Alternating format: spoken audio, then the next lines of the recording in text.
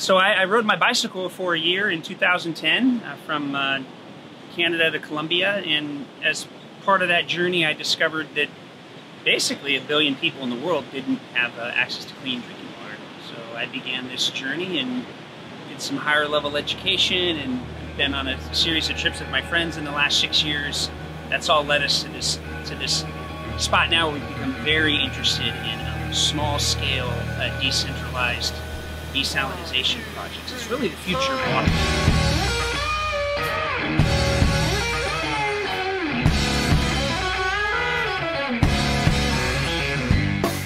I'm Ryan, and welcome to today's Beach Talk.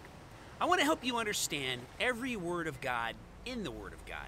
Now, God has so many amazing things that He wants to teach us every day and say to us, so I thank you for taking the time to be with us today. My hope and prayer is that God speaks to you through this message. So our objective is simple. It's disciples making disciples who plant churches that plant churches. We always want to multiply our efforts when it comes to our spiritual life. So today, Matthew chapter 3, verses 1 and 2 says, "In those days John the Baptist came preaching in the wilderness of Judea and saying, 'Repent, for the kingdom of heaven is at hand.'" Now Matthew introduces us to one of the most fascinating characters of the New Testament. This was John, born to Zacharias and Elizabeth, whose miraculous birth to this two-old couple was announced along with his call to be the forerunner of Jesus in Luke chapter 1. Now, John's message was a call to repentance. Now, some people think that repentance is mostly about feelings, especially feeling sorry for the things we've done wrong. It's wonderful to feel sorry about the things we do wrong, but repenting isn't a feelings word, it's an action word. Now, John told his listeners to make a change of mind, not merely to feel sorry for what they have done. Repentance speaks of a change of direction, not a sorrow in the heart. Is repentance something we must do before we can come to God? Well, yes and no. Repentance does not describe something we must do before we come to God. It describes what coming to God is like. Now, if you're in New York and I tell you to come to Los Angeles, I don't really need you to say, leave New York and come to Los Angeles. To come to Los Angeles is to leave New York. And if I haven't left New York, I certainly haven't come to Los Angeles. Now, we can't come to the kingdom of God, the kingdom of heaven, unless we leave our sin and our selfish life. So the call to repentance is important and must not be neglected. It's entirely accurate to say that it's the first word of the gospel. Repent was the first word of John the Baptist's gospel. Repent was the first word of Jesus' gospel. Repent was the first word in the preaching of the 12 disciples. Repent was the first word in the preaching instructions Jesus gave to his disciples after his resurrection. Repent was the first word of exhortation in the first Christian sermon. Repent was the first word in the mouth of the Apostle Paul through his ministry. So we find this theme. For the kingdom of heaven is at hand. John wanted people to know that the kingdom of heaven was near, as close as your hand. It wasn't as distant or as dreamy as they had imagined. This is why John was so urgent in his call to repentance. Now, if the kingdom of heaven is at hand, then we must get ready right now. John's main message wasn't, you're a sinner, you need to repent. John's main message was, Jesus the King is coming. Now, the call to repentance was the response to the news that the king and his kingdom were coming indeed already here in one sense. So in verses 3 and 4, it says, "For this is he who was spoken of by the prophet Isaiah, saying, the voice of one crying in the wilderness, prepare the way of the Lord, make his paths straight." So John by himself was clothed in camel's hair with a leather belt around his waist, and his food was locusts and wild honey. A really interesting guy. Matthew used this passage from Isaiah 40 to identify John the Baptist as the one who was told about as kind of a forerunner to Jesus, the one whose purpose was to prepare our hearts for Jesus' message so that we could receive everything that he had for us. Now, when it says that we were to make his paths straight, Adam Clark explains this idea, saying that it was taken from the practice of Eastern monarchs. Whenever they entered upon an expedition or took a journey through a desert country, they sent people before them to prepare things for their passage, and pioneers to open passes, to level ways, and to remove any obstacles. This is what John's ministry was: getting everybody ready to hear Jesus. Building a road is very much like the preparation God must do in our hearts. They're expensive.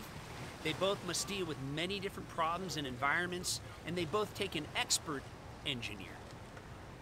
So Jesus was the coming Messiah and King. He was the one crying out in the wilderness, and through his message of repentance, he worked to prepare the way of the Lord. Now, we often fail to appreciate how important the preparing work of God is. Any great work of God begins with preparation. So it says, when he was clothed with camel's hair and he had a leather belt, in his personality and ministry, John the Baptist was patterned after Elijah in the Old Testament and kings who fearlessly called people to repent and follow God. D.A. Carson says that both Elijah and John had stern ministries in which they clearly proclaimed boldly for people to turn around. Now, it wasn't that John the Baptist was trying to be like Elijah or trying to be a forerunner, as it talked about in Malachi, as if he decided on his own to make this his destiny or his public image. John knew the words spoken to his father Zacharias before he was born. He said, "He will also go before me with the spirit and the power of Elijah to turn the hearts of the fathers to their children, and the disobedient to the wisdom of the just, to make ready a people prepared for the Lord." This is simply who John the Baptist was. The one might say that this was before he was created in the womb, that this was God's destiny for him. Now, Charles Spurgeon, one of my favorite speakers, said, "Lord, let not my meat, my drink, or my garments hinder me from your work." Verses 5 and 6 says that Jerusalem and Judea and all the region around the Jordan went out to him and were baptized, and by him in the Jordan confessing their sins. So John's ministry met with wonderful response. There were many people who recognized their sinfulness and their need to follow Jesus and were willing to do something about it, not just listen to it. So under the blessing of God, John's message was received by the people because God had moved in their hearts ahead of time. His preaching created a widespread kind of movement, and his followers constituted a significant and sincere group. Now, a Jewish historian actually wrote more about John the Baptist than he did about Jesus. The influence of John the Baptist is evident even decades after his ministry, as we find out later on in Acts 18 and 19. So with baptism, John offered a ceremonial washing that confessed sin and did something to demonstrate that they had changed their lives. So before we can gain the kingdom of heaven, we must recognize our poverty of spirit. It comes with humility. So the foundation of most movements and awakenings is a deep humility. Now, baptism simply means to immerse or overwhelm, or to be immersed like in the ocean behind me. And the Jewish people did this. John completely immersed those that he baptized. Now, baptism was practiced in the Jewish community in the form of a ceremonial immersion, but typically it was only among Gentiles who wished to become Jew. For a Jew in John's day had to submit to baptism, was essentially to say, I confess that I am as far away from God as a Gentile, and I need to turn my life around. This was a real work of the Holy Spirit, not a fake one. So John's baptism might have been related to the Jewish practice of baptizing Gentile converts, or to some of the ceremonial washings practiced by the Jews of that day, though it may have had some links. At the same time, it was unique, so unique that John simply became known as the baptizer because he baptized so many people. If there were a lot of people doing that, it wouldn't have been a unique title or something trendy. So Christian baptism is a lot like John's in the sense that it demonstrates repentance or a turning around, but it's also more, being baptized into Christ, that is, into his death and his resurrection, talks about in Romans 6. So confessing their sins, this was another important aspect, and this is a partner to the call to repentance. Now, Jewish people were really serious about getting right with God. So The participle means while confessing, not provided that they confessed. The confession of sins by individuals was a new thing in Israel. There was a collective confession on the Great Day of Atonement and individual confession in certain specified cases, but not any great unburdening of their hearts. So in verses 7 through 12 it says, "But when he saw many of the Pharisees and Sadducees coming to his baptism, he said to them, 'You brood of vipers, who warned you to flee from the coming wrath? Therefore bear fruits worthy of repentance, and do not say to ourselves, we have Abraham as our father. For I say to you that God is able to raise up children to Abraham from these stones,'" like the rocks that I'm on. "And even now the axe is laid to the root of the trees. Therefore every tree which does not bear good fruit is cut down and thrown into the fire. I indeed baptize you with water unto repentance, but he who is coming after me is mightier than I, whose sandals I'm not worthy to carry. He will baptize you with the Holy Spirit and with fire. His winnowing hand is in his hand. He will thoroughly clean out the threshing floor. He'll gather the wheat into the barn, but he will burn up the chaff with unquenchable fire." What does all this mean? Well, this is our introduction to these two important groups that we're going to learn about, the Pharisees and the Sadducees in first century Judaism. These two groups were very different, but always in conflict with each other. They represented the leaders of Judaism. Now, the Pharisees believed that one was made righteous by keeping the law, that they believed themselves to be righteous in this way. They often misinterpreted the law. They held many traditions to be equal authority to Scripture. They were often hypocrites in their practice, neglecting the core and spirit of the law for aspects that looked good outwardly. So John accused these leaders of wanting to appear anxious for the Messiah or to look good, but not really repenting and preparing their hearts. Therefore, John demanded fruits worthy of repentance. John reminded them that real repentance will show itself in a person's life. It has to be a matter of living repentance, not just talking about it with empty words. Now, true repentance is not a barren thing. You must bring forth the fruits of it, fruits that answer the true nature of what it is we're talking about. Of course, most of the Jewish people believed in the wrath to come. The difference was the targets of that judgment. They conceived of the judgment as concerning people who were far from God. They thought of it as concerning the godless people around them. Now, we can learn a lot from John the Baptist's preaching. He says that we're to flee the wrath to come. The wrath is the wrath of God. This wrath is fair and well and deserved. This wrath is often ignored or disregarded because it's not immediate. It has to come. This wrath is not any less certain just because it's delayed and is to come. The wrath is terrible when it comes because it's God's wrath. This wrath cannot be stood against. The only way to survive it is to successfully flee from it. So what John told them to do is also instructive. He says to flee. Now, fleeing implies action. It implies swift action. It implies a straightforward movement with zero diversions. So we're not to think to ourselves, we have Abraham as our father. John warns them to stop trusting in their Jewish heritage because they must truly repent, not simply trust in their traditions or their family line. It was widely taught in that day that Abraham's merits were plenty for any Jew's salvations and that a Jewish person wouldn't go to hell. John points out that Pharisees and Sadducees are of a different family. They're a brood of vipers, meaning family associated with certains. This was clearly an insult. Charles Spurgeon said, "No mere pruning and trimming work did John come to. He was the handler of a sharp axe that was fell to every worthless tree." So John's baptism was one of repentance. In this regard, it was not identical to Christian baptism or baptism into Christ, which includes a demonstration of repentance and cleansing, but also recognizes our identification with Jesus' death, burial, and resurrection.